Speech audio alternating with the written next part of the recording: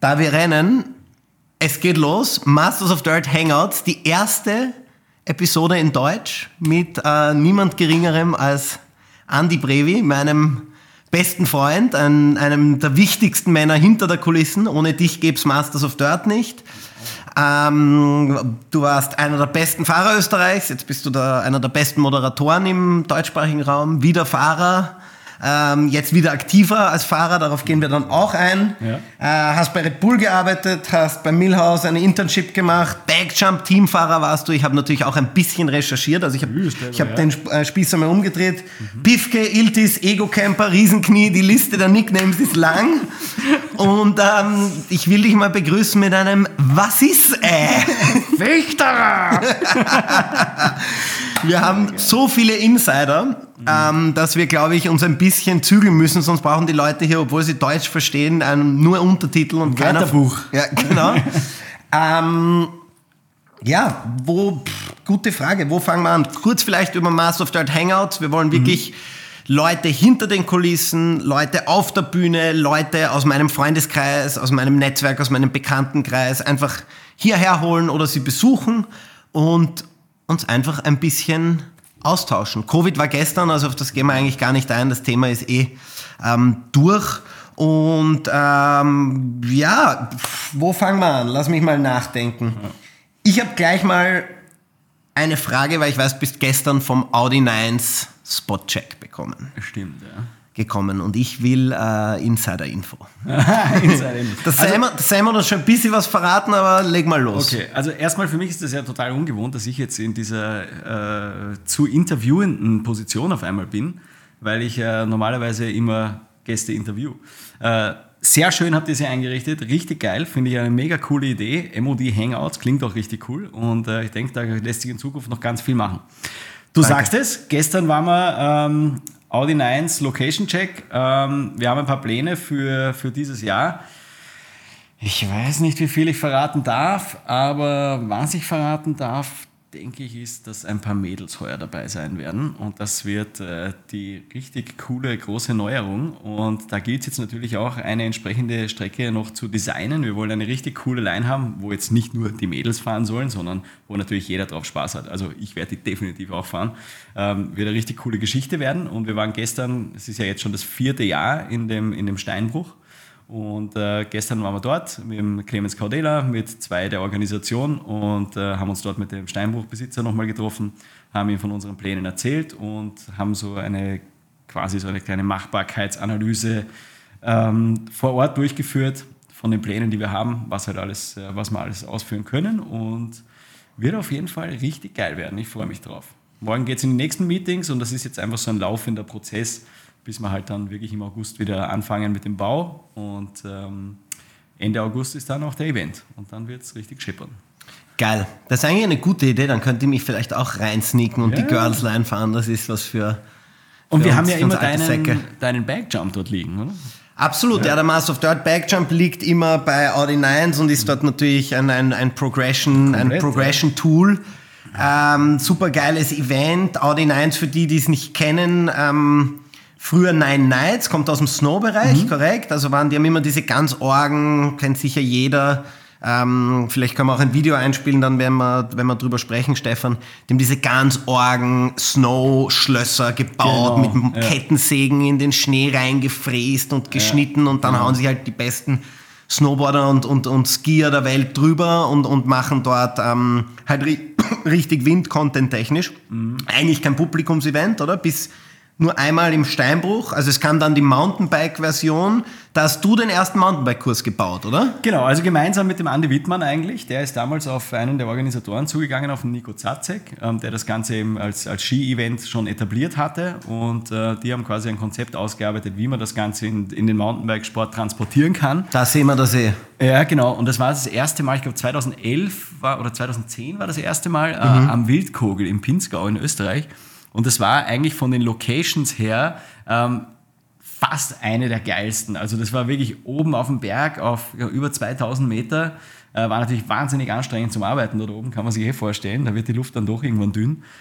Mit so einem riesen Speicherteich, der einfach Bildmaterial ohne Ende produziert hat. Und es war War ein richtig cooles Event und es war damals so State of the Art. Wir haben das erste Mal dort wirklich so einen 15-Meter-Kicker hingestellt und das gab es einfach noch nicht. Ich glaube, ein paar Wochen später gab es dann einen am District Ride, aber davor gab es das einfach. Und da bist du selber auch mitgesprungen? Das war eigentlich das Schlimme, weil der Wittmann Andi hat sich in diesem Jahr verletzt gehabt. Und das heißt, ich musste diese ganzen Sprünge testen. Und das war die Nacht davor, muss ich ehrlich sagen, habe ich nicht so gut geschlafen, weil wir hatten halt damals, gab es das ja nicht. Da war noch nicht so dieser Big Bike-Hype, weißt du, dass man irgendwie, was jetzt der Clemens und der Sam und die Jungs machen, ja, irgendwie riesen Kicker fahren mit den Downhill-Bikes. Damals habe ich halt ein Hardtail gehabt. Und musste halt über so einen riesen Ramp-Jump, das war schon fast Freestyle-Motocross-mäßig, ja, und da halt drüber springen. Bist du Fullface-Helm gefahren? Ja, oder? Fullface-Helm bin ich gefahren, aber es war halt trotzdem, ja, Drop, Speed-Jump und dann, hey, der erste Sprung, es hat einfach so perfekt gepasst und ich bin butterweich gelandet, aber das gibt's gar nicht, ja. Also es war richtig cool und eigentlich wieder beeindruckend, wie gut man es dann doch einschätzen lernt mit der Zeit. Und war die erste Nine Nights Ausgabe damals, die 9 Ritter, es wurden 9 der weltbesten Fahrer eingeladen, die dort einfach eine Woche geiles Videomaterial produzieren und ich erinnere mich echt voll gern zurück dran, weil das war einfach eine Session, ja, da ist der Hubschrauber noch geflogen. Ja, Wahnsinn. Und das war einfach, du bist dort reingedroppt und der Heli hinter dir und es war nur über den Funk, let's go und der Hubschrauber folgt dir und dann hast du gewusst, okay, jetzt ist alles oder nichts, ja. Und das war einfach vom Feeling her was anderes. Ich meine, die Aufnahmen mittlerweile mit den ganzen Renndrohnen sind natürlich noch viel geiler, aber das war einfach vom Feeling her, weißt du, dass du weißt, dich verfolgt jetzt dieser Hubschrauber. Das hat natürlich dir nochmal einen ordentlichen Push gegeben und dann bist du halt gerne mal übers Limit gegangen. Ja, genau, das sieht man sehr. Das sieht man sehr. Und ich hatte es war so mein Traum, gell, so ein Bild zu haben, wo ich irgendwie einen Backflip mache und der Hubschrauber ist im Hintergrund. Und ich habe dieses Bild. Ich weiß bis heute nicht, wer es gemacht hat und es kotzt mich richtig an, weil niemand findet es in hoher Auflösung. Sonst hätte ich mir schon längst ein Poster gedruckt. Alter, na gut, vielleicht hier ein Shoutout an den Fotografen, der das Bild vom Iltis gemacht hat, also vom Andi Breivik.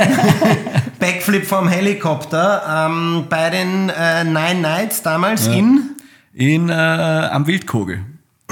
Genau. Und ihr habt es da im Sommer gebaut und es hat geschneit. Korrekt? Oder wie war das? Dort oben ist es eigentlich gegangen. Also wir waren ja 2 Jahre am Wildkogel und dann waren wir 3 Jahre in Livigno in Italien. Das war, ich glaube, sogar fast noch höher. Und da hat es dann oben auch tatsächlich geschneit. Und das ist natürlich dann schon für die Bau-Vibes und so war das schon ziemlich grenzwertig. Ja, wir haben dort oben in einer Hütte gewohnt, du hast eigentlich nichts gesehen, außer die Baustelle und die kleine Hütte am Abend und irgendwann fällt dir halt die Decke auf den Kopf. Kein Wi-Fi? Also, doch, glaube ich, gab es schon, aber das war jetzt damals noch gar nicht so extrem wichtig. Also das ist ja auch erst gekommen, sage ich mal.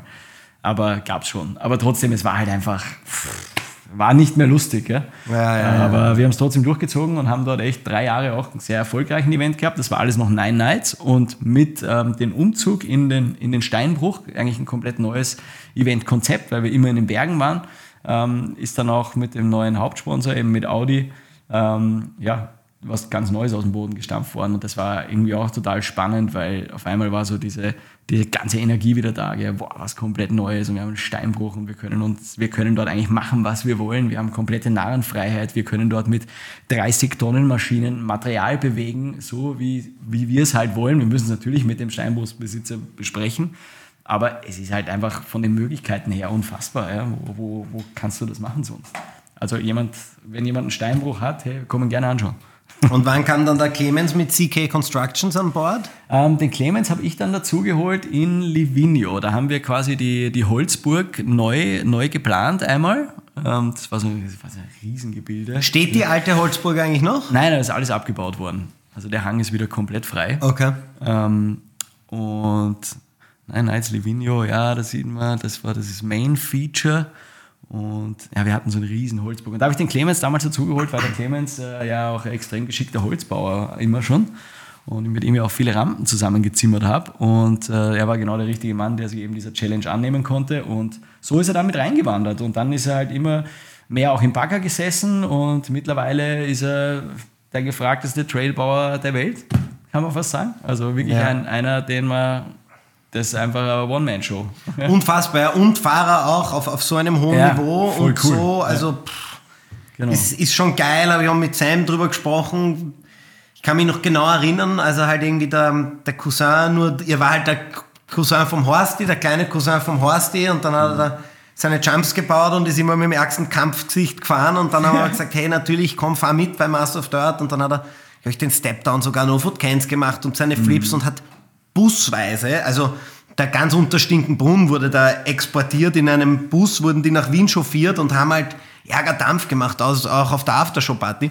Jetzt sind sie halt alle aus dem Alter raus, aber der Clemens hat nie aufgegeben und hat es ganz, ganz weit geschafft und ich bin echt stolz und voll froh, auch beim Sam, dass man halt irgendwie so ein bisschen den richtigen Riecher hatte. Und sehr unprofessionell, mein Telefon läutet. Kein Problem. Das ist ein Wahnsinn. Der Sveti von Ninja Gloves. Ah, ja klar, dass er wieder stört.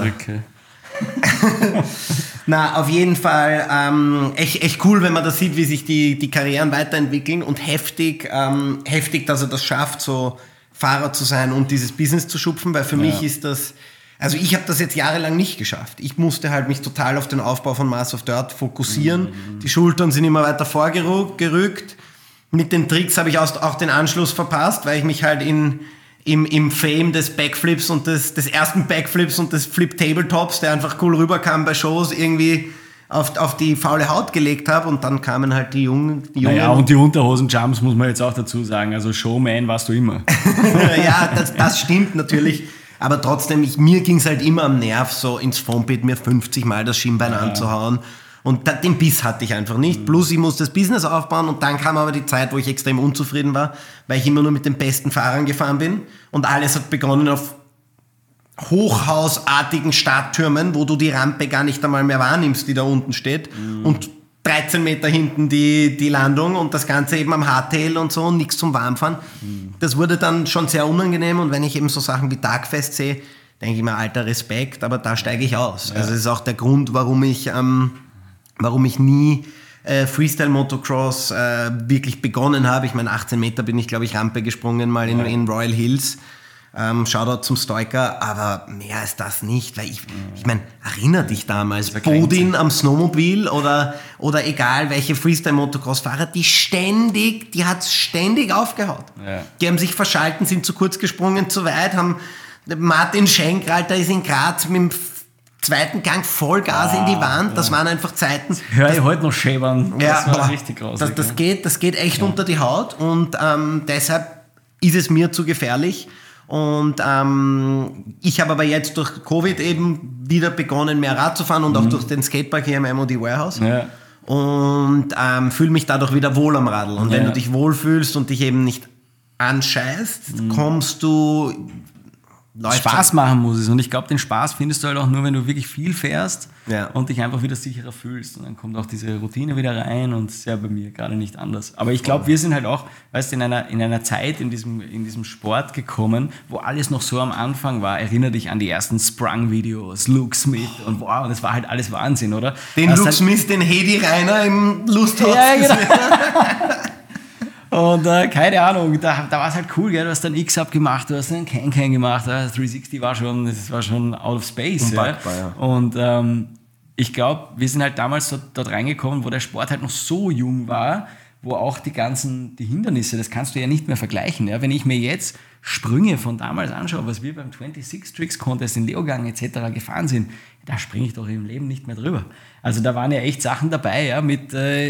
keine Ahnung, die Landung war fast kleiner als der Absprung. Also alles mega sketchy. Nein, aber es war halt alles mini. Es war gar nicht so mini von den Distanzen her, sondern es war einfach so. Erinner dich, wir haben doch auch so ein Bild bei dir in Frankreich im Garten, wo man Rampe hingestellt und es ist eigentlich krank. Ja? Und absolut. Da ist ja in dem Sport ist, glaube ich, auch so viel passiert, sicherheitstechnisch, und man hat so viel dazugelernt. Ja? Und man hat natürlich auch, glaube ich, viel aus dem Freestyle-Motocross-Sport lernen können. Mit einfach schönen Rampen, Radien, die einfach passen, hohen Landungen. Im Freestyle-Motocross ist überhaupt alles genormt und es ist gut so. Ja?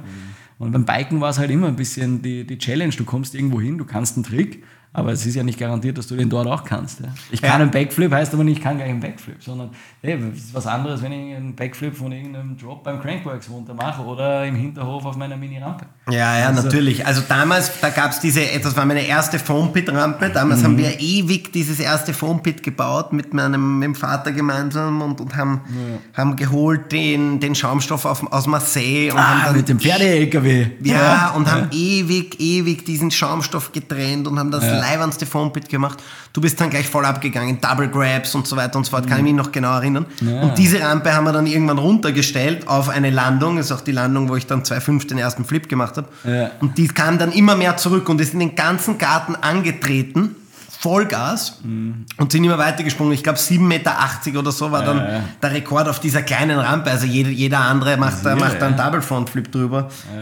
weil diese Rampe so gekickt hat. Das war halt echt, es waren andere Dimensionen. Stimmt, und es war einfach eine ganz andere Zeit. Und ganz am Anfang sind wir gefahren, ich meine, Tioga Downhill Sattel, die waren diese Wurst. Die war so groß wie diese Couch, das war halt am Bike oben und dann Double Wide Felgen, weil halt Josh Bender war halt so das Nonplusultra und wir haben halt gedacht, wir brauchen irgendwie so fette Räder jetzt und haben uns dadurch eigentlich nur selber Steine in den Weg gelegt, aber ich glaube so sehr viel leichtere Laufräder, also leichter als die Double Wide schon, aber so Leichtbaugeschichten wie jetzt gab es ja nicht. Und das war ja auch damals nicht stabil, das muss man auch dazu sagen, du hast ja sowas gebraucht, weil das alles andere ist dir einfach eingegangen, weil das war nicht darauf ausgelegt. Früher war ja Mountainbiken, das war ja nicht einmal cool. Ich bin doch nicht fortgegangen und habe gesagt, ich bin ein Mountainbiker. Ich habe mich ja geniert. Ein Mountainbiker war einer mit engen Hosen, der im Wald fahren geht mit einem geschissenen Helm mit Neonfarben, die jetzt auch wieder in werden, aber das ist eine andere Geschichte. Aber ich habe ja gesagt, ich bin ein BMX-Fahrer. Also ich würde jetzt den 0815, stimmt, habe ich auch gesagt, immer BMXer, obwohl ich es nie gecheckt habe, BMX zu fahren, das war mir einfach zu unstabil. Aber ich würde jetzt auch Mountainbiken per se nicht als cool bezeichnen, also weißt du, so als, ich will niemandem zu nahe treten, aber für mich persönlich ist es nicht cool, sich den Berg rauf zu quälen. Ich fahre lieber E-Bike und jetzt ich sage schon auch Freestyle Mountainbike dazu, damit man sich schon ein bisschen auskennt. Nicht, das gab es ja früher nicht. Freestyle Mountainbike, BMX hat man gekannt, weil das ist in den 80er Jahren irgendwo in Amerika erstanden, und das war halt State of the Art. Und Mountainbike ist ja dann erst gekommen. Damals sind wir ja noch mit 24 Zoll Laufrädern gefahren und Stargabeln.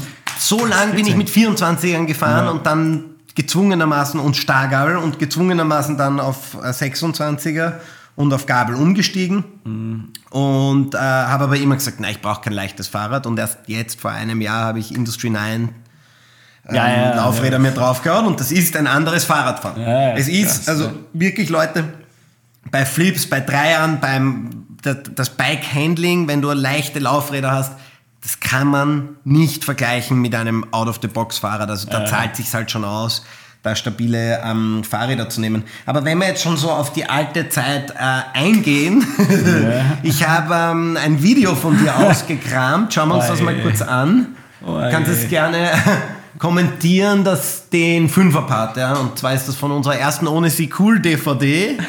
Hast du sicher länger nicht mehr gesehen.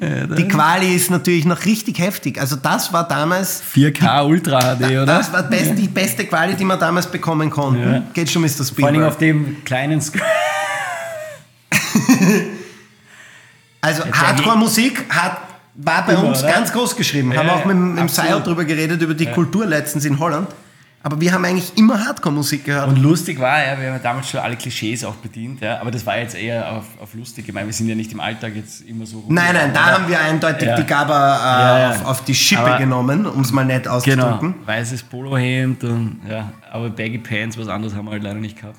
Na, das war ihn. Das war damals. Also Baggy Pants hast du gebraucht. Ja. Schaust du da drauf zurück? Ich meine, gut, das ist jetzt wie gesagt eine Parodie, aber wenn du jetzt dein Fahroutfit zum Beispiel gleich sehen wirst, schaust du darauf zurück und denkst dir, shit, was hatte ich da an?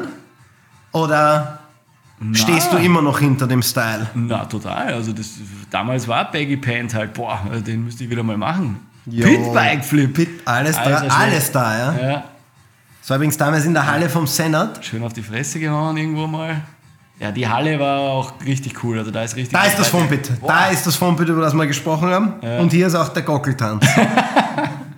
Nein, aber fürs Outfit gar nicht. Also das war halt damals so. Ja. Du hast immer fette Schoner gehabt und du hast halt fette Hose dazu braucht. Fetter Seat Grab. Ja, das war eine Aufnahme vom Klo. Die hast du mir mal am Handy geschickt und ich habe dann natürlich sie ins Video getan. Immer aufpassen, was man dem Fechterer schickt.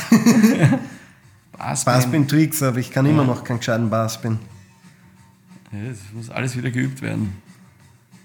Die Bananen-Supermans, sicher die Die besten Österreichs. Penier, kannst du dich erinnern damals? Da ist und schau dir die Fahrräder an, 24 Zoll, Stahl. 24/7 Tag. Oh!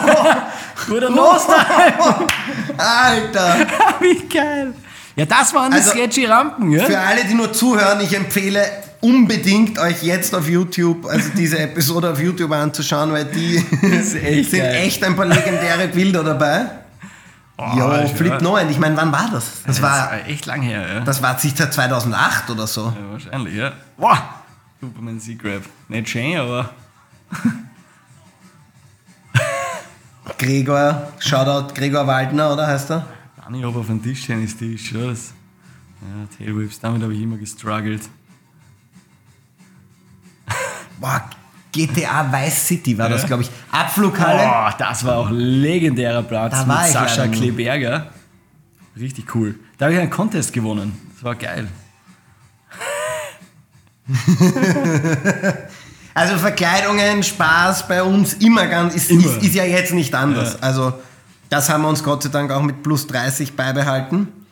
Muss sein. Jetzt können wir weiter, da schaut er dann nicht mit den Jensen, weil wir ihn gerade noch sehen, aber da können wir jetzt weitermachen und zwar... Das war ja unser Idol.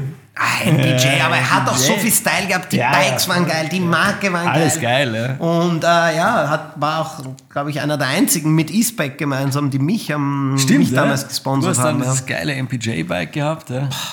Ich habe einen Superfly, das war mein erster Radsponsor, Superfly, das war so eine Untermarke von Bergamont. Der Clemens hat sich das dann auch gleich gekauft, das war eigentlich auch cool. Ja, geil. Ja. Bitte zeig uns nochmal das nächste Video. Und zwar haben wir da in der Nähe vom Schloss Schönbrunn einen Sportunion-Platz gehabt. Da haben wir das erste Mal... Da gab es den 50, erzähl mal. Wie... 50? Keine Ahnung, was kann man zu dem sagen? Das ist eine komplette BMX. Also ich glaube, er kommt aus dem Freeski-Bereich. Ah ja, genau. Und er hat sich immer fast umgebracht. Ja, und hat es aber dann doch geschafft. Und ich meine, der hat damals schon ausgeschaut wie 50. Ja, deswegen hat er wahrscheinlich 50 geheißen. Danke, Stefan, für diese Rückblicke. Echt geil, wenn wir dabei sind, geh mal kurz die Fotos durch. Ich habe mich klassisch wie auf alles natürlich jetzt nur 5 Minuten vorbereitet, weil wir haben das hier super spontan gemacht, damit es zeitlich ausgeht. Ich weiß genau, wo das war. Ja, wo war's? Ich glaube, ein Pantera-Konzert. Fast. Oder? Es war ein Sepultura-Konzert. Okay. Und ich muss sagen, André Schute einfach immer noch ein Stunt-Double von Benny Courthouse. Stimmt. Also Benny Courthouse, wenn du, Shoutout auch an dich, du Weltreisender, schade, dass du nicht mehr Rad fährst, aber wenn du deinen verlorenen Zwillingsbruder suchst, wir haben ihn damals schon gefunden. Ja. Das war Sepultura. Geil. 2003 hinten auch Haller, dein Bruder, der Initiator von allem. Ohne ihn würden wir überhaupt nicht hier sitzen. Auch eine absolute Legende. Links bin ich. Ja. Man glaubt's oder glaubt's nicht. Ich war damals... Wie alt war ich? 16 oder so? Also ich war auf jeden Fall viel älter, als man glaubt. Und wir waren bei Sepultura in der Szene Wien und es war unpackbar. Und wir sind dann auch Backstage rein, eben chickend mit solchen Gesichtern. Chicken der Pappen, genau. Ja, und die haben sicher gedacht, Alter, was sind das für Kids? Und wir haben Backstage auch Fotos mit denen gemacht und so. Das ist Wahnsinn. Also Sepultura, alle denen Metal taugt, so richtiger Metal, nicht so Gejaule und Melodic Shit, sondern richtiger Oldschool Metal oder Hardcore-Mucke ist halt Sepultura. One for the books, das ist einfach so motivierend, das muss man sich reinziehen. Das war noch Musik, gell? Ja, schauen wir mal weiter, was wir noch so haben, lieber Mr. Spielberg. Ja, DJ Mosaken, eigentlich auch ein Podcast-Veteran. Was ist eigentlich mit deinem Podcast? Jetzt, wo wir Brevi Meets, da war ich ja auch Ehrengast. Genau, ja. Ich glaube, ich habe die wenigsten Views. Müssen wir nochmal nachschauen, wie es auf Spotify ausschaut und so. Müsste ich dir mal die Insights geben. Kann sein, dass du da vielleicht auch wieder weiter vorne mit dabei warst. Kommt wieder. Im Herbst möchte ich wieder loslegen. Ich habe auch schon ein paar Pläne gemacht. Schon ein paar Kandidaten am Start. Und möchte auf jeden Fall das ganze Format auch ein bisschen weiterentwickeln.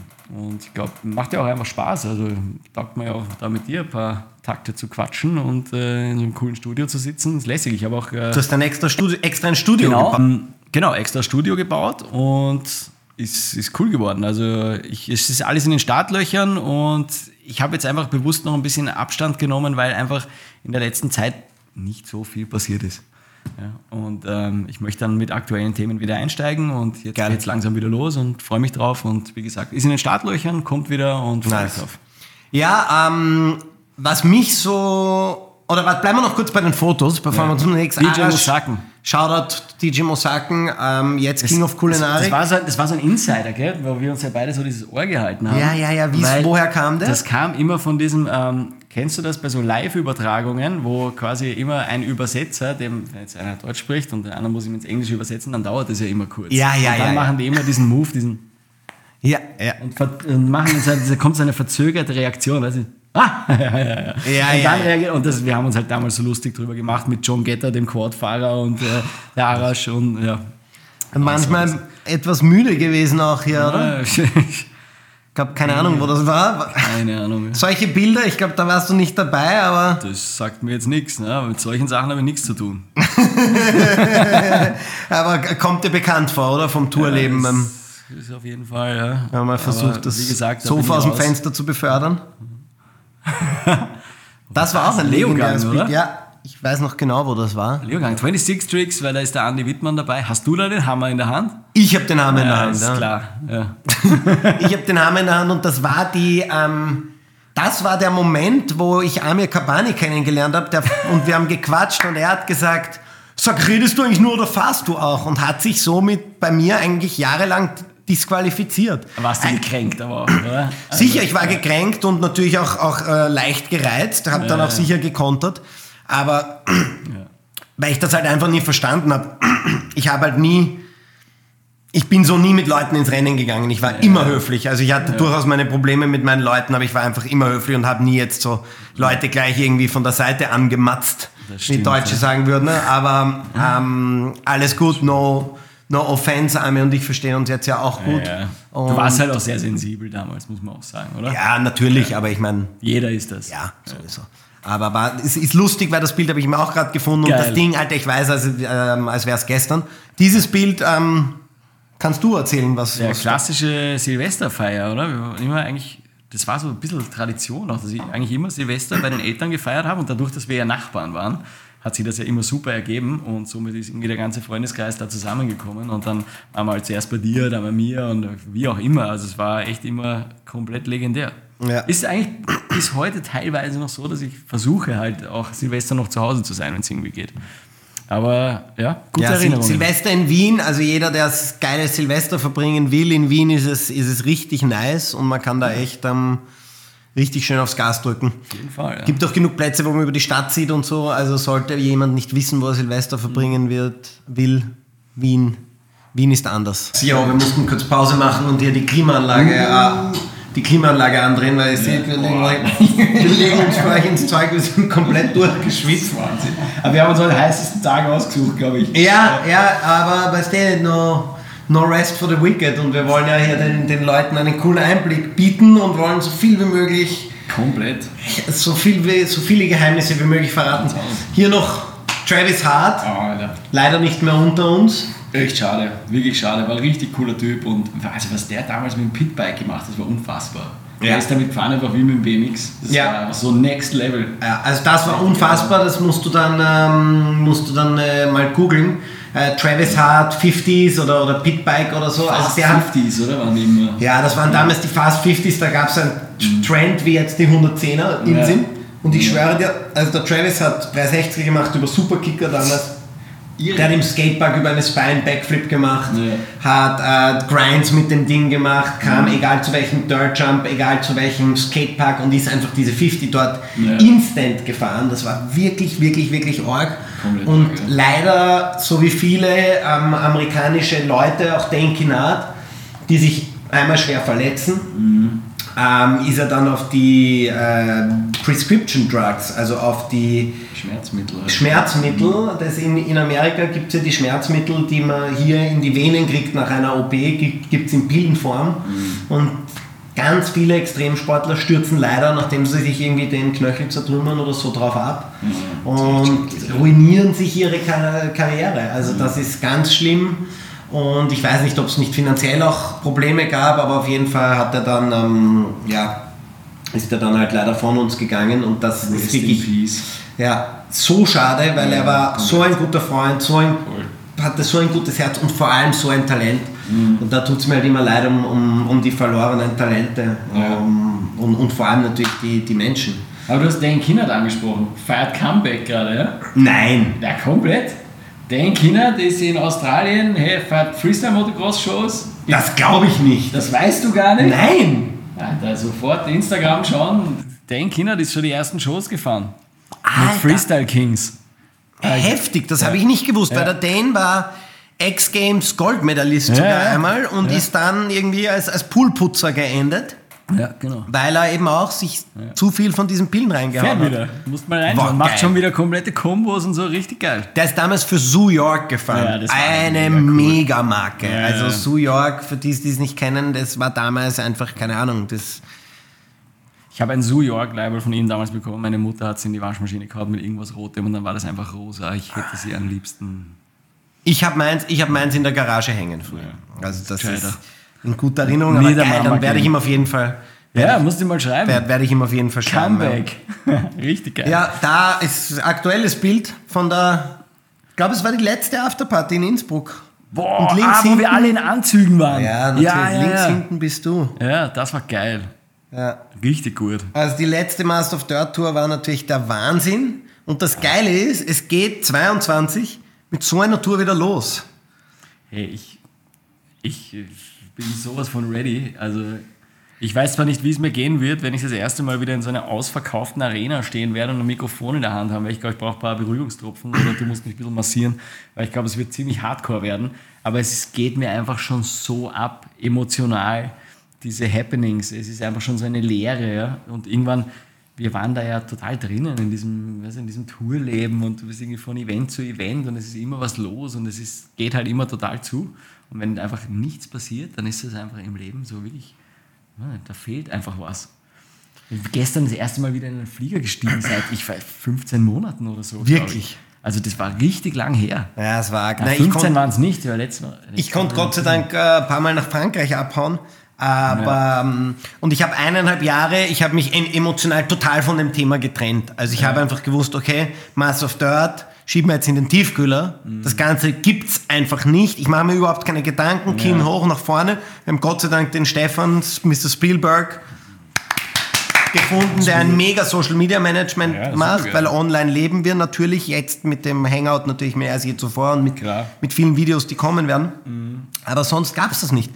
Nur nach 1,5 Jahren, als wir dann alles auf 22 verschoben haben, das war im März, und ich gemerkt habe, okay, shit, jetzt ist es nochmal ein ganzes Jahr. Und auch das weiß man nicht. Man weiß nicht, kaufen die Leute Tickets, müssen wir die Leute testen, wie muss die Crew geimpft sein und nicht, es sind so viele unsichere Faktoren. Da habe ich bin ich echt den Depri-Hang runtergerodelt in einem Mega-Karacho, weil ich einfach mir gedacht habe, scheiße, ich vermisse genau dieses Gefühl, glückliche Menschen zu sehen in der Halle, diesen Thrill und diesen Kick. Aber es ist gut, weil ich meine, ich habe es 1,5 Jahre nicht vermisst, jetzt traue ich halt ein bisschen und jetzt werden wir sukzessive drauf losarbeiten. Ja. Aber also was da los sein wird bei Master of Dirt, ich kann es mir auch noch nicht vorstellen. Ja. Da komme ich ins Stottern, weil ich glaube, also erinnere dich jetzt bei dem, wo wir jetzt gerade waren, im Wienerwald, bei diesem Kender Vienna Trail Brunch. Ja. Da bin ich selber mitgefahren. Übrigens Crowd-Favorite geworden, mal nur um es nebenbei zu erwähnen. Und da haben wir... Da habe ich einen Backflip gemacht und da waren 50 Leute und die sind so eskaliert, das war so laut. Ja. Naja, jetzt verhundertfacht das mal. Also, oder ein Wahnsinn, was da abgehen wird, da freue ich mich jetzt schon. Ja. Und natürlich, wir haben Master of Dirt als Tour war tiefgefroren, aber die Shows werden umso intensiver, weil die Jungs haben ja nicht aufgehört zu trainieren. Es hat ja jeder bei sich im Garten ein Airbag, eine Schaumstoffgrube, ein Trampolin. Stimmt, haben voll trainiert, also es wird mega geil. Aber ich glaube einfach auch, die Menschheit hat allgemein wieder Bock rauszugehen. Ja. Die wollen einfach jetzt mal wieder auf ein Event. Und ich merke das selber bei mir. Wir waren nur bei KTM, MotoGP, haben wir so Public Distance Viewings gemacht. Ja. Und allein da, wenn nur 100 Leute drin sitzen und da gewinnt jemand, hey, das ist geil. Und die Leute jubeln. Selbst da habe ich Gänsehaut gekriegt. Was ist denn los? Wie ist das jetzt wieder in so einer Halle? Also solche Bilder, ich freue mich extrem drauf und bin so ready und voll. Hoffentlich geht es bald wieder. Ja. Also Mr. Spielberg gerne auch ein paar Showbilder drunter legen, wenn wir über die Show sprechen, weil das wird unfassbar und wir waren in extrem vielen Ländern gemeinsam. Abu Dhabi, what's up? Dubai, Malta, Zypern, also wirklich unfassbar. Mir fällt jetzt nicht einmal alles ein, aber Abu Dhabi, what's up, war ein Wahnsinn, weil da, also wie gesagt, wenn ihr ein Event macht und euch irgendjemand sagt, na, wir haben einen Moderator, nehmt den Andi, weil man muss ihn dann sowieso einfliegen. Also wir haben einen grottenschlechten Moderator bekommen dort, der hat sich dort halt gut verkauft und hat die Show einfach verkackt. Also wenn der Moderator stottert und keinen Plan hat von Freestyle, dann wird das nichts. Und dann, du weißt das ich habe dich angerufen, bitte. 1000 Rosen. Also ich bin da aber auch voll bei dir, weil ich bin ja eigentlich zum Moderieren auch da, also durch eine ähnliche Situation eigentlich überhaupt gekommen, ja, weil ich habe meine eigenen Shows damals gemacht, im Donauinselfest, wo du auch mitgefahren bist. Und da hatte ich dann auch, wollte ja selber auch mitfahren, ja, wollte mich auch feiern lassen. Und habe dann auch einen Moderator gebucht, der hat das aber nicht so rübergebracht, wie ich das wollte. Ja. Und das war mir einfach nicht gut genug. Und mich hat das extrem genervt, weil ich gewusst habe, das ist mein Kunde, das ist meine Show. Ich will, dass der mich wieder bucht, ich will, dass die Leute das verstehen, was wir da machen und ich will, dass die Leute eine geile Zeit haben. Und das ist einfach die halbe Miete bei sowas. Und dann habe ich mir irgendwann gedacht, okay, passt, ich probiere es einfach selber, weil dann kann ich mich im Nachhinein auch nicht beschweren. Und dann ist eigentlich so eins zum anderen gekommen. Ja. Aber es ist wirklich total wichtig, dass da jemand ist, der sich mit der Materie auskennt und der das den Leuten auch, soll man sagen, einfach erklären kann, was da passiert, weil du kannst nicht davon ausgehen, dass jeder mit dieser Materie vertraut ist, sondern du musst denen das halt irgendwie, wie stellt sich das ein Laie vor, dem muss ich erklären, was dieser Athlet dort gerade tut. Und nur dann versteht er das auch und kann sich da auch ein bisschen reinfühlen. So ist es irgendwie halt damals entstanden mit dem Moderieren. Also eigentlich auch nur aus einem Bedürfnis raus. Und jetzt freut es mich natürlich, ich habe es dann auch begonnen ernst zu nehmen und freue mich, dass du mir jetzt so viel Props gibst. Nein, aber wirklich wohlverdient. Also es ist jetzt überhaupt keine Schleimscheißerei. Erstens einmal kenne ich natürlich das Problem mit, man muss die Materie kennen. Das ist im Social Media Management, deswegen Mr. Spielberg hier, unser Social Media Manager, ist der Cousin von Clemens. Der hat immer schon mit Biken zu tun gehabt, der kennt halt die Materie, weil wenn du einen Superman Seatgrip machst und dann steht Cooler No-Hand, dann bist halt in der Szene schnell mal unten durch und das Freestyle-Mountainbiken ist immer noch oder die Freestyle-Sache generell ist immer noch eine Randgruppe und deswegen ist es umso schwerer da gute Leute zu finden. Und noch was, das habe ich mir auch aufgeschrieben, du bist ja der Mega-Streber. Du bereitest dich ja akribisch auf so ein Event vor. Was mich immer so bewundert ist, ich hoffe, ich verrate da jetzt nicht zu viel, aber du schaust dir sogar YouTube-Videos aus dem Publikum an? Alles, ja. Also von den Vorjahren des Events, um zu sehen, wie die Leute reagieren? Ja, total. Weil wer optimistisch ist schlecht vorbereitet. Nein, aber ich finde es total wichtig, weil das ist ja wie wenn du in der Schule ein Referat halten musst. Wann wird es unangenehm, wenn du schlecht vorbereitet bist? Ja? Und wenn du dich gut vorbereitest, dann weißt du auch, dass dir eigentlich nichts passieren kann. Und das ist total wichtig, weil es ist ja nicht ohne. Stell dich mal vor 8000 Leuten, nimm ein Mikrofon in die Hand und sag Hallo. Ja? Ich kenne es. Genau, du kennst es ja. Aber viele sagen, never ever, das wäre überhaupt nichts für mich. Und ich bin ja auch in diese Situation so reingeschubst worden auf einmal. Ja? Also, jetzt bin ich da auf einmal der Moderator und ich konnte mit dieser Rolle auch gar nicht umgehen, weil ich das eigentlich nie gelernt hatte. Ja? Und habe dann natürlich das wirklich ernst genommen, auch mit dem Vorbereiten. Und das ist schon wichtig. Ja? Die halbe Miete quasi. Ja, du musst wirklich, und ich mache das auch gern, wie du jetzt gesagt hast, Videos aus dem Publikum anschauen, wie die reagieren, wie die mitgehen. Und ja, ich habe immer auch echt viel recherchiert, wie haben die Leute auch auf die Moderation reagiert, etc. Ja? Und du schaust auch in einzelne Gesichter. Und das ist für mich so die Challenge einer Live-Moderation, dass wenn du einen Blödsinn machst, du musst dich auch selber möglichst schnell wieder rausmanövrieren und die Leute trotzdem wieder auf deine Seite holen. Und das kannst du nur, wenn du auch ein Gefühl fürs Gegenüber hast. Und das musst du halt irgendwie aufbauen. Und ob da jetzt 500 sitzen oder 1000 sitzen, es ist sogar schwieriger, wenn weniger dort sitzen. Ja? Aber Das ist echt wichtig. Also Vorbereitung, ich nehme das sehr ernst, weil das muss schon passen. Also ich gebe dir recht mit dem, es ist schwieriger, wenn weniger dort sitzen. Ich bin über den Rui Ventura, Shoutout, von Monster Energy. Yeah. Der ist Vorsitzender des Marketingkongresses in Portugal. Und die haben mich eingeflogen nach Portugal und ich war dort Key Speaker. Ja. Musste dort halt vor lauter Marketingfachmännern in einem vollen Auditorium mit vor 600 Leuten oder so musste ich sprechen und das ist also, das war echt heftig, also das war echt Adrenalin und so weiter und ich zum Beispiel, ich habe immer meine Bullet Points, aber ich muss frei drüber reden. Also eine Rede, noch keine Rede gehalten, die ich abgelesen habe, das wird für mich komplett schief gehen. Das ist, mir liegt das einfach nicht.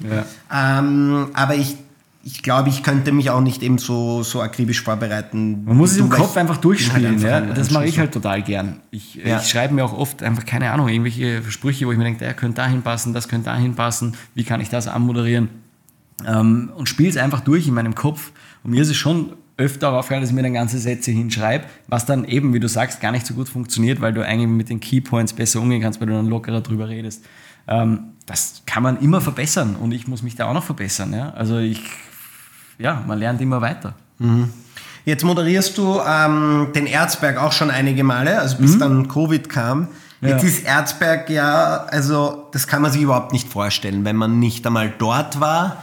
Und es ist wie immer, es schaut im Fernsehen viel kleiner aus, viel leichter aus. Also das ist erstens einmal ist absolut lebensgefährlich für jeden, der nicht wirklich weiß, was er macht. Ist aber auch für Camper dort lebensgefährlich. Ich bin mal fast abgerutscht, weil ich am Abhang geparkt habe. Und die Bierzeltpartys sind das Besoffenste. Also Swartecross, ich habe mit dem Seier über Swartecross im anderen Podcast geredet, das ist so ein Fest, wo die Holländer wirklich sich so wegsaufen, dass sie in den Pisspfützen, die überall sind, bei 80.000 Leuten, natürlich zu wenig Klos, einpennen. Ich meine, das muss man sich mal vorstellen. Und Erzberg ist halt so eine Mischung aus genau dieser Sauferei, der extremste Sport und einer der extremsten Berge. Wie ist das aus der Sicht der Moderation? Was sind Dinge, die man vielleicht nicht weiß über den Erzberg? Also es war eine meiner größten Challenges, die ich jemals angenommen habe. Danke, ich habe mich damals sehr bedankt beim Karl Kartoch, beim Veranstalter, der mir auch das Vertrauen geschenkt hat, mir diese Moderation auch zuzutrauen. Ja. Weil das war schon, also da habe ich mich vorbereitet wie auf eine Uniprüfung. Also da habe ich Lektüren gehabt, mit 60 Top-Fahrern. Ich war damals mit der Enduro-Szene, hatte ich kaum was zu tun. Ja. Also das habe ich halt so am Rande vielleicht einmal mitverfolgt, aber habe mich damit eigentlich nicht wirklich ausgekannt. Und habe mich wirklich auch da akribisch vorbereiten müssen. Das war aber wirklich sehr, sehr wichtig, weil der Erzberg bringt für einen Live-Moderator, sage ich mal, alle Facetten mit, die das Moderieren mit sich bringt. Also da geht es von 2 Stunden Live-Fahrerpräsentation, wo du die Kamera im Gesicht hast, die auf die Videowalls übertragen wird, bis hin zu einer Siegerehrung, die am Abend um 12 Uhr stattfindet, weil man halt da irgendwie situationselastisch sein muss. Besoffene Enduro-Sportproleten in einem Bierzelt unterhalten. Das musstest auch du machen? Naja, du musst ja die Leute irgendwie begrüßen. Ja? Du musst dieses Festival natürlich auch dementsprechend eröffnen und so. Ja? Also du musst dann schon wissen, wie gehst du mit den Leuten um. Dann kommen aber dazu Fahrerbriefings auf Englisch und Deutsch, ja? Mit den absoluten Top-Profi-Athleten, für die geht es dort um alles. Ja, also wir waren am Erzberg, wann war das? Also vor 2010, glaube ich. Mit dem Hautaler. Shoutout an den Howie Hautaler und den Zachen. Und wir haben uns dort so aufgeführt, dass sie uns aus dem Fahrerlager, weil wir waren natürlich im Profi-Fahrerlager und haben dort niemanden schlafen lassen, weil wir so laut waren. Und sie haben dann den Hautalers Dad, damals waren noch die Zeiten, wo man die Väter angerufen hat, weil wir noch so jung waren, und haben Hautalers Vater angerufen und haben gesagt, wir sind Band vom Erzberg und aus dem Fahrerlager und sollen ja nie wiederkommen und so weiter und so fort. Aber außer mit den Bärschen aus dem Lohn. Außer mit den Bärschen, darauf will ich dann auch noch kurz zu sprechen kommen. Die rausgebracht. Das war echt arg. Und nur ich habe viel erlebt, ich habe auch viel Party gemacht. Ja. Mach ich auch noch gern, aber was dort los ist, also Bierbankrennen? Nein, ich meine, Bierbankrutschen, das ist ja geisteskrank. gefährlich. Das ist ja noch wahrscheinlich noch gefährlicher als der Erzberg. Um was geht's da? Kannst du mal schauen, ob du Bierbankrennen Erzberg ein Video findest, bitte? Bierbankrutsche oder Bierslide. Nicht genau. Slide, die laufen doch drüber, oder? Ja, die rutschen drüber. Da werden mehrere Biertische übereinander gestapelt, dann werden die mit Bier quasi angefeuchtet und dann das Label ausgezogen und dann wird der rübergeschoben. Ja, aber es gibt auch eins, wo sie laufen. Das hätte ich jetzt im Zelt noch nicht gesehen, aber okay. Ich versuche mich ja da auch immer dann wieder aus der Situation zu befreien. Und ich gehe dann quasi Backstage in dieses Zelt rein und dann machen wir quasi die Abendmoderation. Das ist dann eben meistens die bewegten Bilder. Biertisch Wrestling, okay. Es gibt scheinbar doch verschiedene Disziplinen. Biertisch Wrestling. Bist du wahnsinnig. Das ist dann natürlich wieder Challenge vielleicht. Also die Leute... Alter Schwede. Bist du... Ich meine... Also da geht es um gar nichts mehr, ja. Aber du musst halt auch wissen, wie du diese Leute über einen gewissen Zeitraum noch bei Laune hältst, dass die keine Bierflaschen anfangen zu werfen, ja. Weil das kann dir ja auch passieren, ja. Gib mal laufen, Bierbank laufen. Sorry. Du stellst dich dort hin und schau dir die Leute an. Ja? Irgendwann ist vorbei mit der Konzentration. Also du musst das möglichst schnell durchtakten und unterhaltsam machen, damit das irgendwie funktioniert.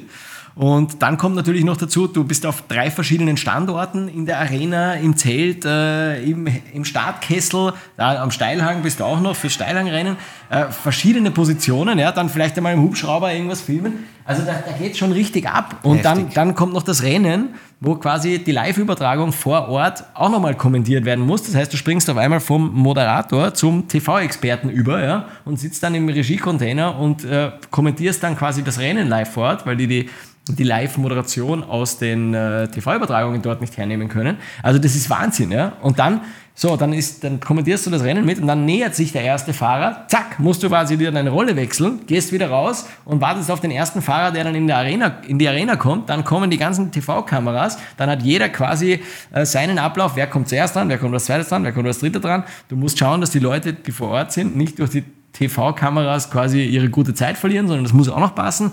Du musst aber darauf Rücksicht nehmen. Also das ist einer der härtesten Events auch aus der Moderationssicht, weil das einfach wirklich eine Challenge ist. Und das im ersten Jahr, also ich habe das massiv unterschätzt, ja, und dann wächst du da natürlich auch rein, aber das erste Jahr war sicher keine Gaudi.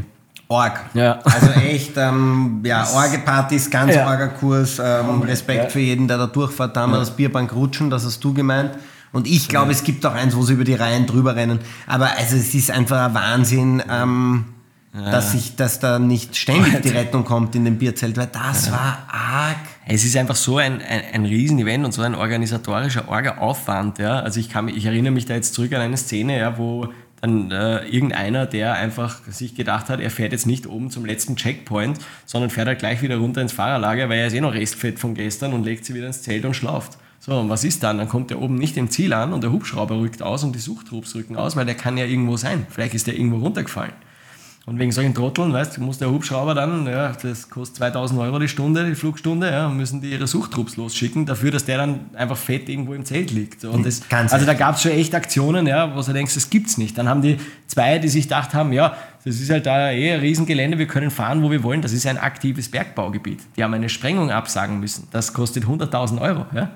Wegen 2 Idioten, die einfach irgendwo entlangfahren. Ja? Und das sind halt schon Sachen, heftig, wo du dir denkst, boah, das musst du mal, also organisatorisch auch stemmen. Das ist schon echt ein Riesenevent. Ja, nein, das ist wirklich heftig. Also auch fahrerisch. Wir sind einmal, ich weiß nicht, ob du da mit warst, mit dem Zachen eben, mit dem Auto gefahren. Na, gefahren bin ich dort. Ich bin dort gefahren und dann kam wirklich ein Single Trail mit dem Motorrad, überhaupt nicht motorradaffin und rechts ging es runter 5-6 Meter auf Bahnschienen, weißt du? Ich meine, da wäre sicher keine Bahn gefahren, aber da runterfallen auf die Eisenbahnschienen. Aber ich hatte letztes Jahr das erste Mal eigentlich wirklich die Einblicke, weil wir letztes Jahr so ein Videoprojekt dort draus gemacht haben nach der Absage. Und dann war ich das erste Mal selber an diesen Schlüsselstellen wie Karlsdinner und so. Und das ist halt, also, da kannst du nicht gehen, ja. Und der Mani Lettenbichler, der war damals so unser Hauptakteur, und ist da halt drüber gefallen. Das gibt's nicht. Also du hast halt dort wirklich alles. Ja. Du hast vom absoluten Amateursportler, der nur dorthin kommt, um dabei gewesen zu sein, um mit seiner Bierkisten beim Sturm auf Eisenerz mitzufahren, bis hin zum absoluten Factory-Piloten. Und das Spannende an dem Event, was ich halt echt cool finde, ist, es gibt ja dort kein Preisgeld. Ja. Du fährst dort mit, du musst dich qualifizieren. Aus 1500 bleiben 500 über, die dann beim großen Finale quasi mit an den Start gehen dürfen, beim Hare Scramble. Und wenn du das Red Bull Erzberg Rodeo gewinnst, dann kannst du dir sicher sein, dass du einen Werksvertrag unterschreibst. Heftig. Und sonst kriegst du aber kein Preisgeld, du kriegst einen Stein. Finde ich brav, wie du Red Bull Erzberg Rodeo sagst. Gut gebrieft, das haben sie. Ja, das habe ich schon oft genug. Wie war es eigentlich bei Red Bull arbeiten? Anstrengend, aber richtig geile Erfahrung und richtig viel dazugelernt. Du hast was damals gemacht, ein Praktikum? Ein Praktikum im Marketing, genau, bei Red Bull Österreich. Und war extrem spannend. Also da kann man sich auch alle Finger abschlecken, dass man überhaupt diesen Platz bekommt. Also großes Dankeschön, dass ich das machen durfte. Und war super spannend, weil wir so viele geile Projekte eigentlich gehabt haben und ich auch mit so vielen Athleten dann in Kontakt gekommen bin. War richtig cool. Also die Familie ist mir bis heute erhalten geblieben. Also das ist ja schon... Ja, das ist auf jeden Fall eine arge Bude. Ja. Also auf jeden Fall, ja. Ganz, ganz heftig. Machen coole Sachen für den Sport. Na, einfach ein Gigant. Also Hut ab. Hut ab. Ja. Hut ab. Jetzt bist du hast ja irgendwie so einen Hacker in deiner Karriere gehabt, als du damals den Rücken gebrochen hast bei uns leider im Training, oder? Also da habe ich so den Eindruck gewonnen, du hast einfach gesagt, also du hast einerseits Schmerzen natürlich, lange Recovery-Zeit und hast dann das Radl so ein bisschen an den Nagel gehängt, oder war das später? Ich weiß nicht, ob es ja, ich meine, natürlich, das war ein blöder Unfall und ich auf Holz klopfen, dass alles passt und ich alles tun kann. Also gut davon gekommen noch und habe auch gar nicht gewusst, dass es eigentlich so schlimm war am Anfang. Aber es war natürlich schon für die Psyche nicht einfach zum Wegstecken, dass du denkst, boah, Wahnsinn. Ja. Was ist da passiert genau? Ich habe bin eigentlich schon eine halbe Stunde Training gefahren, glaube ich. Aber über die fetten Motocross-Superkicker genau, waren diese Motocross-Superkicker. 11 Meter Sprünge, glaube ich. Genau, waren schon ordentliche Buder. Und damals war es ja noch so in der Halle, wir sind auf 2 Seiten gefahren, es gab 2 Starttürme. Und ich bin zuerst halt immer nur die Rampe auf der linken Seite gefahren und mich dann eingefahren, dann bin ich auf die andere Seite rüber gewechselt und habe mir dann auch selber ein bisschen Stress gemacht, weil alle schon so abgegangen sind. Ich meine, du weißt, bei der Show sind die Besten der Welt und du willst natürlich dich auch nicht verstecken, sondern willst natürlich auch irgendwo performen und coole Sachen machen. Und habe mir dann den Sprung eigentlich nicht so richtig angeschaut, gell? Und ich war einfach zu schnell und habe einfach einen Flip überrotiert und bin einfach genau am Arsch und am Rücken gelandet. Und dadurch hat es halt die Wirbelsäule so zusammenkomprimiert, dass ich da halt eine Kompressionsfraktur drin habe. Scheiße. Also für alle, die, ganz kurz nur, dass ich die Leute abhole, also für alle, die noch nie ein Backflip über eine 3,40 Meter Rampe oder 3,20 oder was die Motocross-Rampen sind, Freestyle-Motocross Superkicker-Rampe gemacht haben, sondern nur eben in ein Airbag in Leogang oder über irgendeine Jumpbox oder in ein kleines Foambit und jetzt glauben sie, sie wissen, was ein Flip ist. Also ein Flip bei so großen Motocross-Rampen im Hardtail vor allem ist, du darfst nicht im Idealfall nur die Augenbrauen bewegen. Ja, wirklich, oder nein, im Idealfall nur die Augen und wenn die Augenbrauen mitgehen, bist du schon überrotiert. Das ist so... Du musst es einfach im Gefühl haben, du musst wissen, wo du bist in der Luft und das war für mich damals halt total schwer, ja, weil bei uns Masters of Dirt war immer im Frühjahr, das heißt, das war bei uns Winter, da ist einmal nichts gegangen. Damals haben wir nicht einmal mehr diese Halle gehabt, ja, und es war total schwer, du konntest ja eigentlich nirgends trainieren und bist dann eigentlich komplett unvorbereitet dort reingegangen, ja. Und das war schon... Die anderen kommen aus anderen Ländern, denen ist geil zum Fahren, die sind perfekt vorbereitet, die sind ready für die Show, weißt, und du willst halt da irgendwie mitmischen und es war einfach von der Herangehensweise wahrscheinlich dann auch nicht richtig, aber du willst ja die Chance natürlich auch nicht entgehen lassen und die du mir da auch damals gegeben hast, war ja mega cool. Also würde ich definitiv, hätte ich es damals nicht verneint, sondern hätte das immer wieder dasselbe gemacht, aber war halt schwierig für uns zu trainieren im Winter und waren dann halt nicht optimal vorbereitet und mit einem Trainingsrückstand in sowas reingehen, ist halt nicht gescheit. Und das war für mich auch mein großes Learning, wo ich einfach dann auch vorsichtiger geworden bin und gesagt, okay, passt, wenn ich mich nicht 100%ig fühle, dann ist es mir das einfach nicht wert, dann mache ich das nicht. Und ja, dann habe ich mal ein bisschen ruhiger gemacht. Ich meine, die Reha-Phase war natürlich dann, das hat natürlich alles gedauert und für mich war aber klar, damit gebe ich mich nicht geschlagen, sondern es muss jetzt auf jeden Fall nochmal ein Backflip gemacht werden, weil das geht nicht. Ja? Also mit dem hake ich das jetzt sicher nicht ab. Und der Ehrgeiz bleibt ja trotzdem und bin froh, dass auch nach dem Unfall, dass mir eigentlich gut geht und dass ich alles tun kann und es gibt Tage, da zwickt es ein bisschen. Und, ja. Aber es ist nicht aber jetzt eben wieder Full Party mit Ghost. Komplett. Teammanagement tust du auch mitmischen und als Fahrer jetzt wieder fleißig am Content produzieren. Ich habe gesehen, auf Instagram letztens geistesgestört irgendwo den Wald runtergerodelt in eine Kurve rein. Das war schon echt schnell. Ja. Wie schaut's aus? Was sehen wir? Sehen wir dich wieder am Hardtail? Das war Hardtails? Ne, es war lustig, weil du hast es vorher schon angesprochen, dass du eigentlich durch diese Krise wieder ein bisschen mehr zum Radfahren gekommen bist. Und bei mir war es eigentlich nicht anders. Ich war die letzten Jahre mit einem anderen Hersteller unter Vertrag und bin eigentlich im letzten Jahr, wo halt ich mich eigentlich die letzten Jahre als selbstständiger Einzelunternehmer abhängig gemacht habe von der Eventbranche, immer weiter weggegangen von diesem Radthema. Also das ist halt nebenbei mitgelaufen und mir hat das immer Spaß gemacht. Ja? Und ich habe da keinen schlimmen Vertrag gehabt, sondern ich konnte eigentlich tun und machen, was ich will und habe halt meine Bikes gehabt und das war ziemlich cool.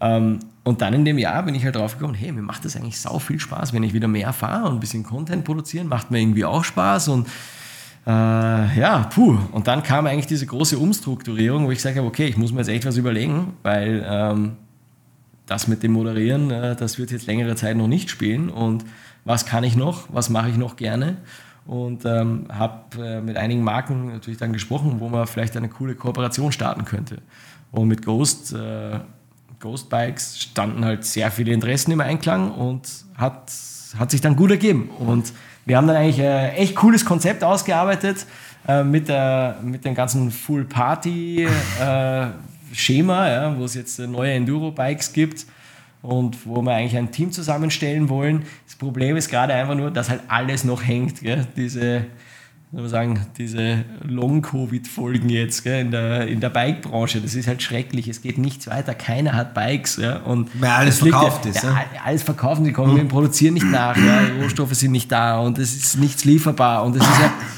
das ist ja bei jedem Hersteller so. Das ist ja kompletter Wahnsinn. Und die Bike-Branche steht da einfach gerade so still, was total schade ist und mich halt in der Arbeit jetzt gerade ein bisschen einschränkt, weil ich gern mehr tun möchte und mehr Gas geben möchte, auch eben ein Team zusammenstellen und mit der Marke einfach richtig was Cooles auf die Beine stellen die nächsten Jahre. Und jetzt hängt es halt gerade so ein bisschen. Ja.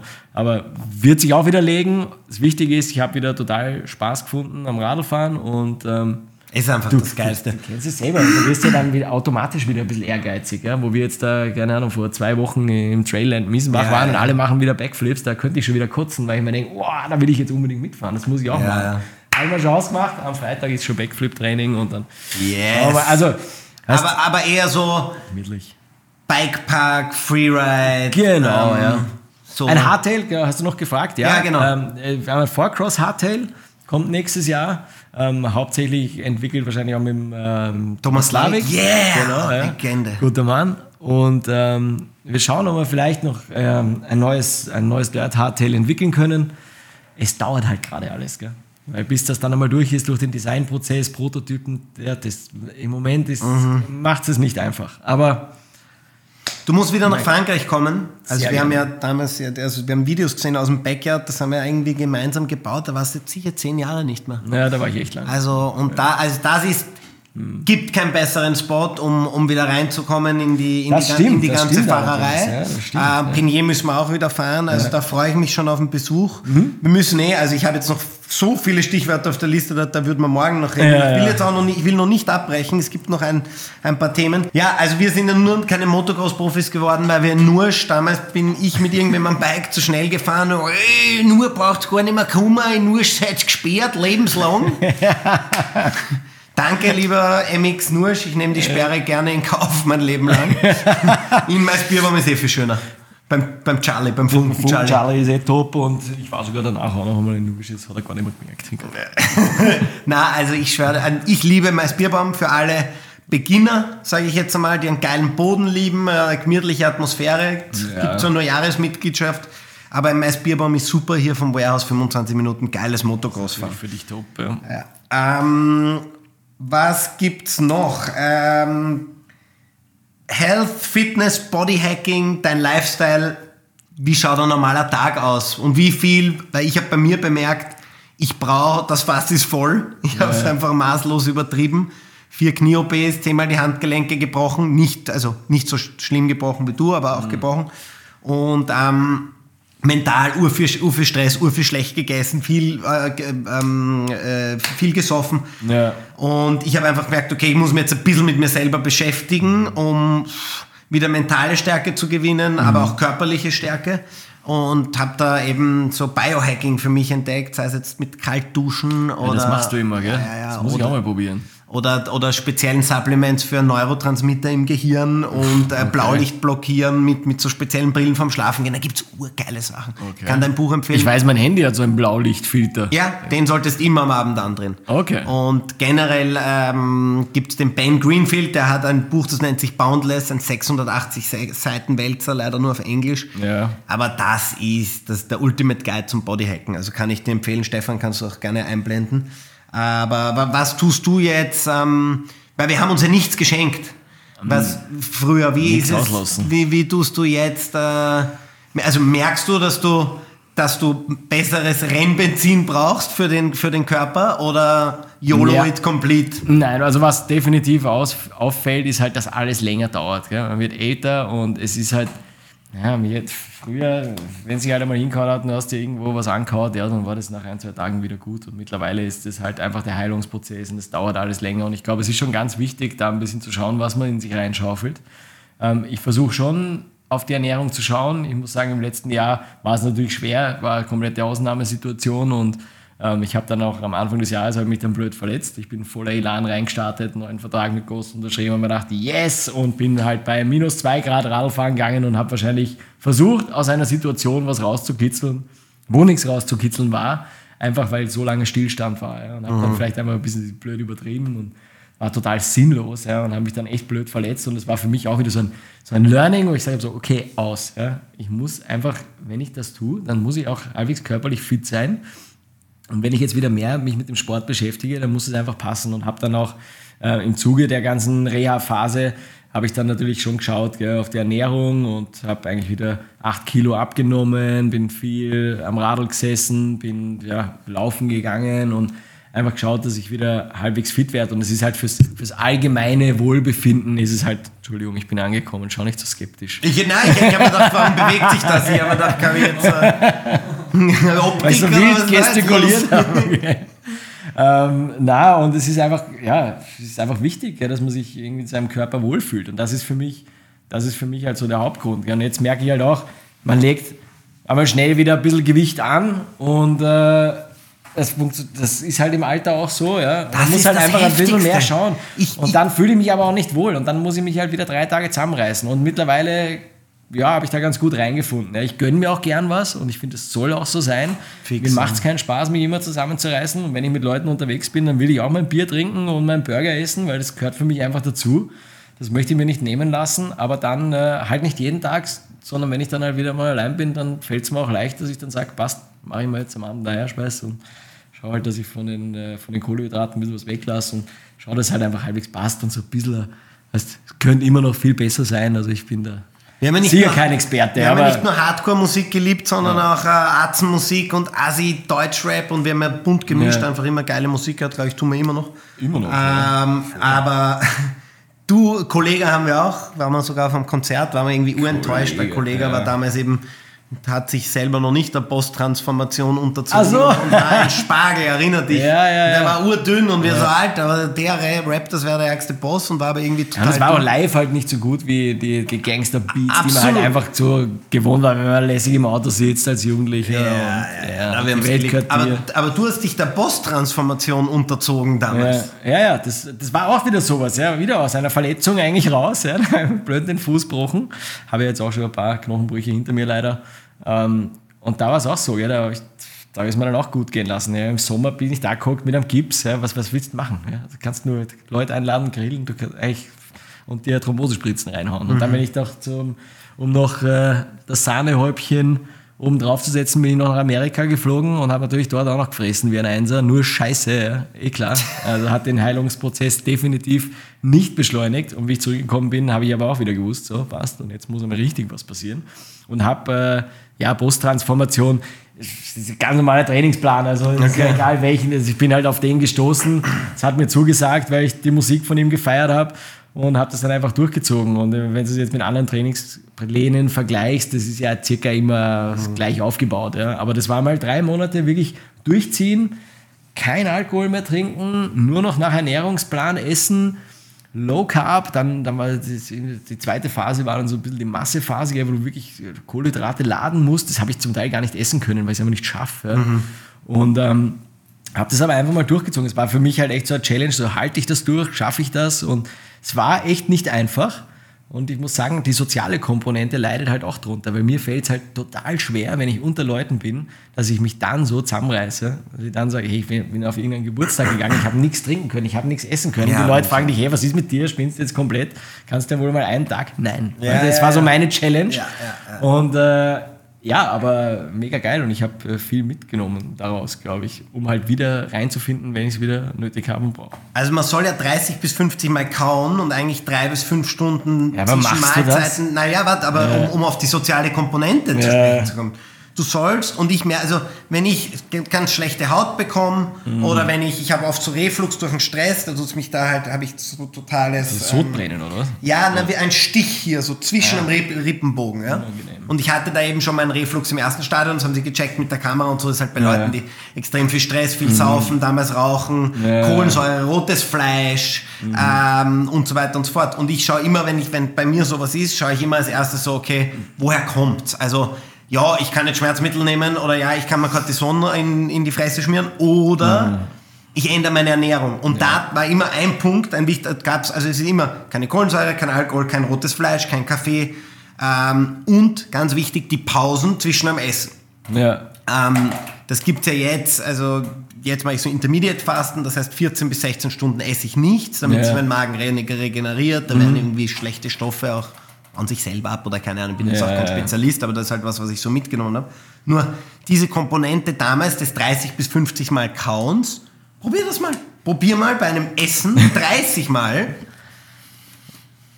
zu kauen, du bist total asozial, weil du nicht einmal beim Gespräch teilnehmen kannst. Klar, und ich bin sowieso so ein Schnellesser, aber das ist absolut essentiell, weil, ich meine, das habe sogar ich noch in der Schule gelernt und ich war nicht sehr lange in der Schule, dass man kauen muss, weil das die erste Verdauinformation, das sagt der Leber und dem Magen oder was immer, gibt das die Information, wirklich, Spielberg lacht, aber es ist so, dass da kommt schon die Information vom Hirn, erstens wird vorverdaut, zweitens kommt die Information runter, was verdaut werden muss und das kann sich vorbereiten. Wenn du schlingst, ist es das aller schlechteste.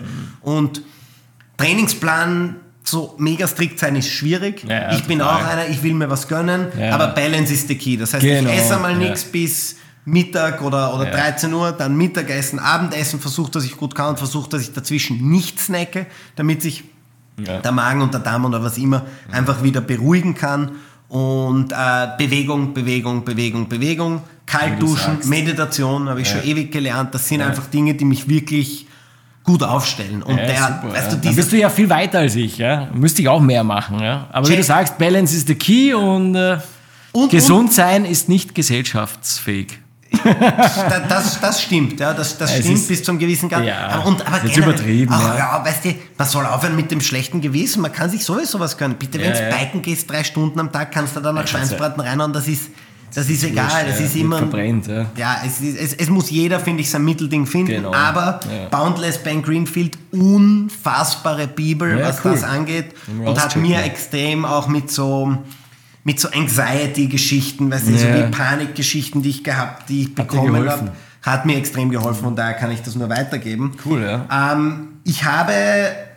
Wir müssen jetzt Go-Kart fahren gehen. Wir haben so viel noch zu besprechen. Ja. Die Liste hier ist nur ein Drittel, weil ich habe das irgendwie versucht von hinten aufzurollen. Okay. Die alten Geschichten, die ganz ersten Videos und Fotos, da gibt es noch so viel. Da freue ich mich extrem, wenn wir drauf eingehen. Also ich habe hier noch stehen ja über... Na, einen hau noch raus, oder? Okay, einen hau ich noch raus, pass auf. Mir taugt es ja, wenn ich auch weiß, was für Gedanken hast du dir gemacht? Ja, also spannend. ich habe noch ein paar ärgste MOD-Memory. Was ist jetzt so aus der Hüfte geschossen, die ärgste MOD-Memory vom Nasenbruch in Malta über die Models, die du dir in Zypern aufgerissen hast, wo du dann irgendwie drauf gekommen bist, dass die mehr Piercings hat als ein Altmetall-Container und irgendwie das Zimmer nicht mehr verlassen hast, 4 Tage, was ihr da wohl gemacht habt. Strange, ja. Was ist so die heftigste, oder mein Nasenbruch in Malta? Was für eine Party, ich meine, da gibt es ja unfassbar. Okay, MOD-Moment, der mir immer in Erinnerung bleibt, ist, wir haben uns ein Zimmer geteilt. Ich glaube, bei Masters of Dirt Innsbruck war es. Und so war das halt. Wir haben eigentlich immer zusammen in einem Zimmer gepennt. Und dann bin ich halt früher nach Hause gegangen von irgendeiner Party. Wie es meistens so ist. Ich bin ja bekannt für den Polnischen, weil wenn es mir reicht, dann fange ich nicht an, mich von den Leuten zu verabschieden, weil das ist sinnlos. Das hast du mir beigebracht. Ja? Also da geh einfach besser, weil sonst vergiss es. Ich wollte immer höflich sein, aber ich habe auf jeden Fall da einen Polnischen gemacht und bin dann ins Zimmer gegangen. Und dann war es irgendwann so 3, 4 Uhr in der Früh oder so. Und dann ist auf einmal Georgie Fechterer mit Mad Mike Jones ins Zimmer gekommen. Ja? Und ich habe das nur so halb wahrgenommen und auf einmal merke ich halt, wie mein Bett im Fußbereich sich auf einmal Richtung Decke bewegt. Ja? Und ich einfach so, also ihr habt einfach mein Bett so aufgehoben, so zweit, habt euch deppert gelacht und ich bin halt mit dem Kopf komplett in die Wand reingerutscht und bin halt irgendwie aufgewacht und habe 2 komplett angesoffene Wahnsinnige vor mir, ja. Und einfach Mad Mike Jones, Ärger geht's nicht. Den Typen gehst du einfach aus dem Weg, wenn der besoffen ist. Ja? Und der Georgie nimmt einfach genau diesen Typ mit in unser Zimmer. Und ich weiß nicht, da haben sich dann eingebildet, sie müssen jetzt da noch weiter feiern. Aber ich glaube, es war dann relativ bald einmal Sense. Aber ich kann mich noch erinnern, wie ich da aufgewacht bin. Und also Mad Mike Jones, unfassbar. Einer der ersten Freestyle-Motocrosser, hat eine eigene Doku, Mad Mike's Mayhem. Ja, das war und ist der ganze Arm ist aufgeschürft, weil er ihn draußen hatte, er sich mit dem Auto überschlagen hat, der hat sich bei Shows die Helmtasche über den Kopf gezogen, sodass er de facto nichts mehr gesehen hat und ist so gesprungen, hat sich überall geprügelt, hat überall alle Mädels abgeschleppt, hat mehr Schwanztricks in seinem Repertoire, als ich sie jemals performen könnte. Da habe ich aber natürlich auch einige gelernt. Aber der Typ, Alter, der kann die Uhr, den Burger, den Daumen, den Helikopter, also der kann mit seinem Schwanz Tricks, das gab's alle. Das war sogar in einem Magazin schon mal, im Woman-Magazin oder so, hatte der eine Story, die begann damit, wie, er kommt in die Bar und fragt sein Mädel, sorry, do you know what time it is? Und zeigt seinen Schwanz, wo eine Uhr drauf tätowiert ist. Also so ein Typ ist das, der hat auch damals Next Level, der Typ. Im Schreiberhaus, da waren wir irgendwo zwischen einem Tourstop, muss um die Zeit rum gewesen sein, 2007 oder so. Und der nimmt eine Jack Daniels Flasche, haut sie auf die Bar, nimmt ein Glas, zerstampft das Glas, zerstampft mit dem Glas die Glasscherben der Flasche, tut sich einen fetten Haufen Glas in die Hand, nimmt das in den Mund und sauft das runter. Alter, ja. So ein Typ war das. Also... Ja. Jetzt haben wir noch einen rausgehauen. Ja, geil. Ja? Also Mad Mike Jones. Mad Mike Jones, unfassbar. Ich habe da auch noch Sachen stehen wie Darren Pocoy, Fabio Wiedmer, Adolf Silva, dein Wetten-Das-Auftritt. Warum hast du keine Tattoos? Wer ist dein Favorite Rider? Wie schaut ein Tag in deinem normalen Leben aus? Und. Wie gesagt, das war jetzt das erste Blatt. Wenn das Kartfahren jetzt nicht wäre, gell, dann könnte ich da noch 3 Stunden mit dir weiter quatschen. Nein, es ist gut. Wir heben uns was auf fürs nächste Mal. Ja, passt. Also, da gibt es interessanteste Insights. Ja. Und, wenn ihr mehr wissen wollt, oder? Kommentare. Genau, also wer Bock hat, natürlich mehr zu erfahren oder dir Fragen an den Andi hat, auf jeden Fall haut das in die Kommentare. Mega. Wir haben auch... Wir wurden mal im Schladming aus einem Hotel geschmissen vor 10 Jahren, weil wir CBD geraucht haben und die Polizei gerufen haben, da hat uns der Futko gerettet. Alter Schwede, ja. Das sind alle Storys, die erfahrt ihr beim nächsten Mal. Ja. Urgeil, dass du da warst. Respekt, Urgeil. Ich freue mich so, was es dir geworden ist. Danke, ich freue mich, dass du mich eingeladen hast und dass wir noch ganz viel miteinander erleben werden. Weil du sagst immer, the best is yet to come. The best is yet to come. Es ist noch nicht vorbei. Na. Eine weitere Folge Master of the Art Hangouts in the Books. Es war ein geiles Hangout. Voll geil. Wir haben auch vor, mal so in Gruppenkonstellationen das zu machen. Ja, also auch ein paar geil, Österreicher an den Tisch holen und einfach Blödsinn labern. Das Geile ist, das Internet vergisst nicht, aber es sind schon so viele Schandtaten von mir im Internet, das reicht. Das ist der Ruf erstmal ruiniert, lebt es sich recht ungeniert. Und in diesem Sinne, vielen Dank, dass du da warst. Und bleib so, wie du bist. Und ich freue mich auf ganz viel neuen Content auf deinen Channels. Wo findet man dich? Andi Brevi. Also, keine Ahnung, Instagram, YouTube. Facebook benutze ich eigentlich nicht mehr. TikTok-Dances auch schon mal? Ja, aber ich hab mal ein paar Shuffles habe ich mal rausgehauen, weil ich es eine Zeit lang ganz lustig fand, aber keine Ahnung. Also hauptsächlich Instagram und YouTube kommt dann halt wieder im Herbst. Freuen wir uns. Broski, love you. Thank you, grazie mille. Vielen Dank, Mr. Spielberg, fürs Organisieren. See you next episode.